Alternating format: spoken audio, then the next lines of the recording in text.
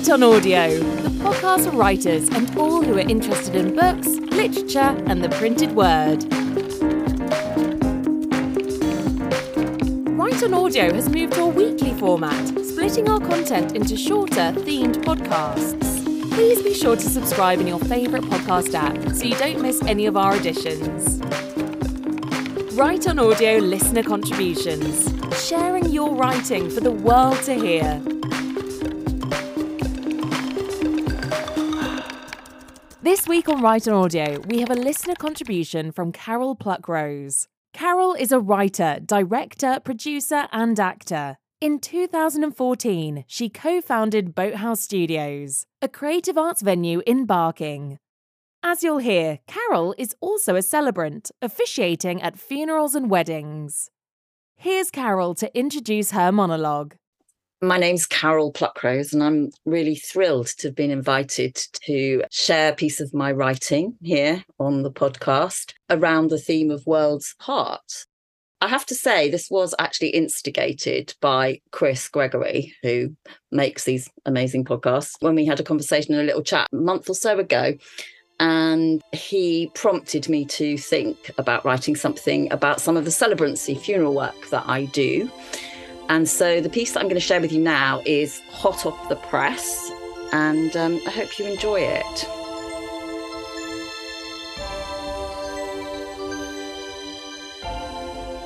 This piece is called Funeral Story.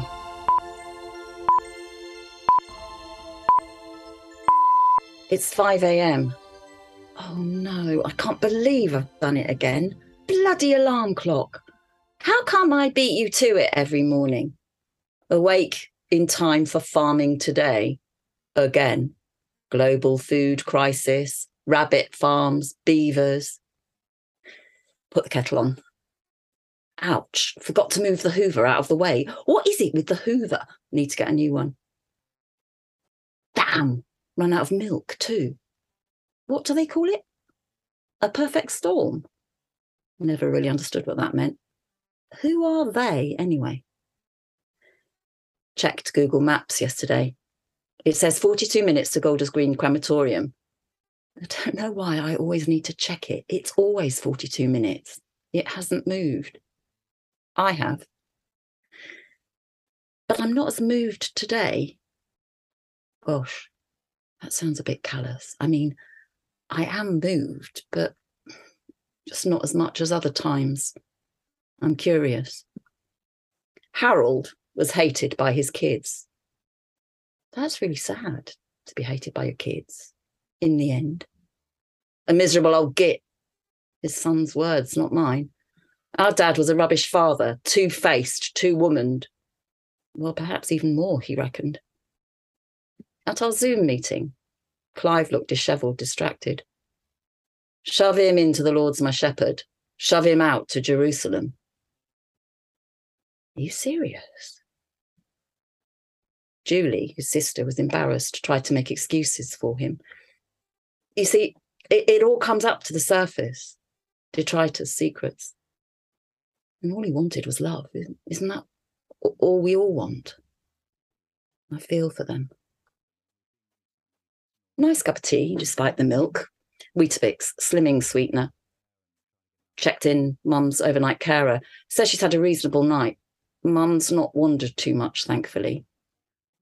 But is repeatedly saying, I'm scared of dying. A mantra now. Loss of selfhood. It's hideous. Note to myself.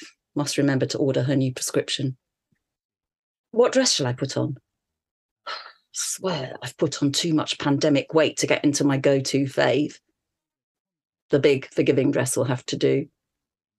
Pull on my faithful black cords. 8 a.m. Got everything. Script, folder, water bottle. Check. Shit. Text from Mel. She thinks her waters have broken. Not now. Please. We'll have to wait until after the funeral. But what if she needs me now? Sandwich generation. The revolving door, my best friend used to call it, before she went through it without a bother, without a turn of her head. Fine thing, that, dissolving into the blue without so much as a glass of champagne or a leaving speech. Typical her. What am I dithering for? In the car now, on my way. Traffic's not bad, actually. ETA, 9 a.m. The service is at 10 a.m. I always like to give myself that margin of error. After all, you can't be late for someone's farewell, can you? I mean, my dad missed his own funeral. Typical. Well, rather the mass went overtime and he missed his slot at the creme. Only my dad. Last joke or something. It worked. And you get that from your chief minister, of course, but it's interesting as well to hear not just from the Today programme on the radio. I like Justin Webb. His voice is calm, predictable. You might not know his story unless you've Googled it or caught a programme where he talked about it. Can't remember what it was called now. It's all just under the surface. His dad was as absent as today's dad. More even. Traffic's not too bad this morning. The A406 can be a nightmare. Into prep mode. Switch off, Justin, and start my vocal warm-up.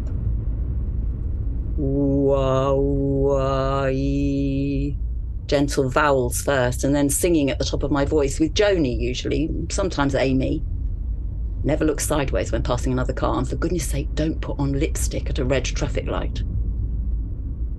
In the zone now, focused. I like this bit, the lead up, and I love getting to Golders Green early. The memorial gardens are amazing, and the ashes interned in the columbarium. It's a library of famous people. Ronnie Biggs, Mark Bolan, Enid Blyton, and then there's Freud Corner. I sneaked in there once during the pandemic.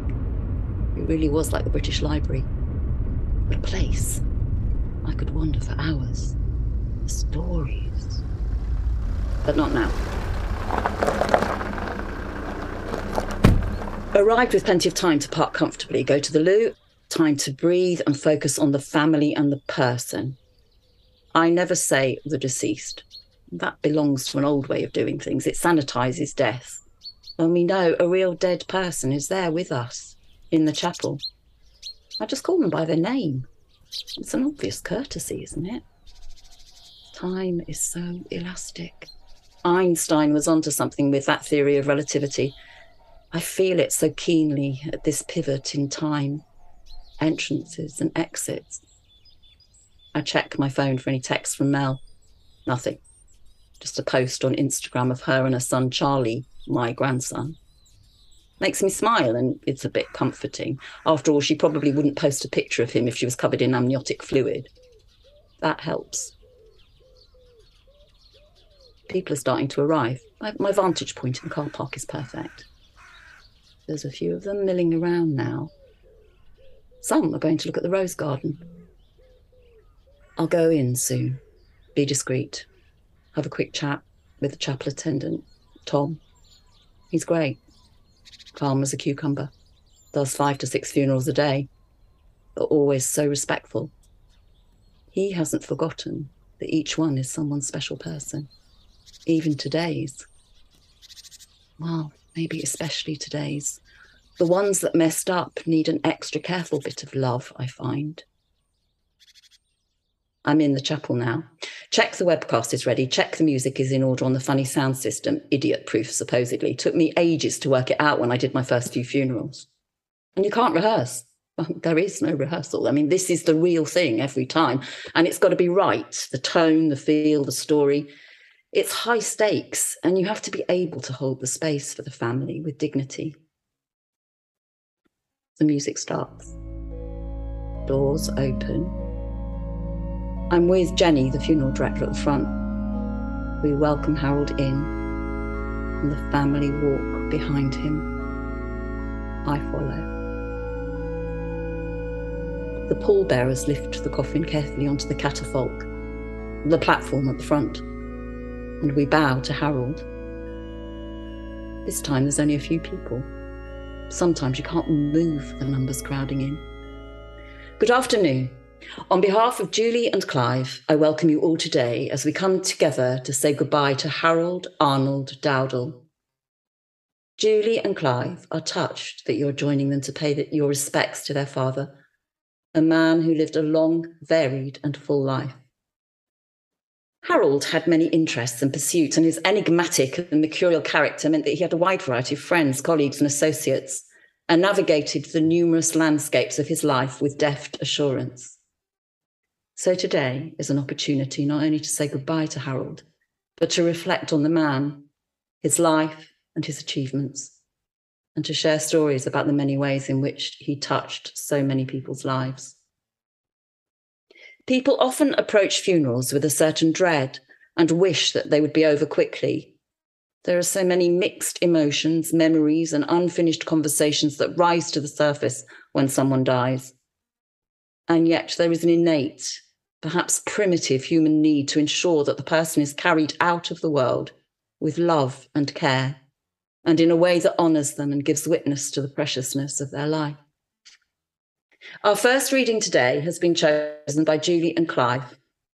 Happy the Man by John Dryden, England's first poet laureate in 1668. Happy the man, and happy he alone, he who can call today his own, he who secure within can say, tomorrow do thy worst, for I have lived today. Be fair or foul or rain or shine, the joys I have possessed, in spite of fate, are mine.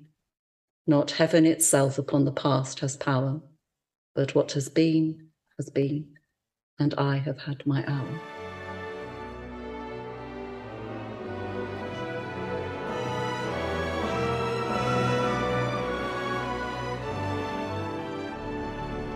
And then we're up and we're singing Jerusalem with a gusto that's reminiscent of a school assembly.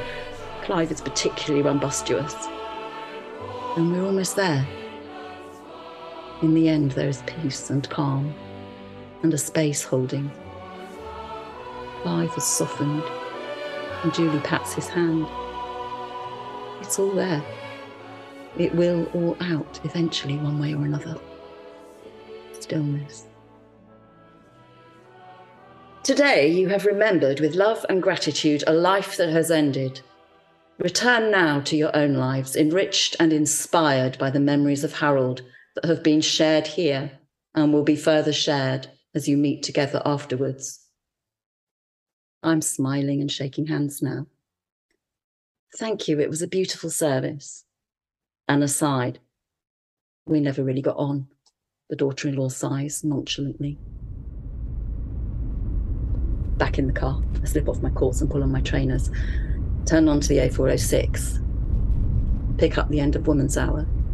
We had a good send-off after all. My phone rings. It's Mel. Phew, false alarm. Won't be long now, though.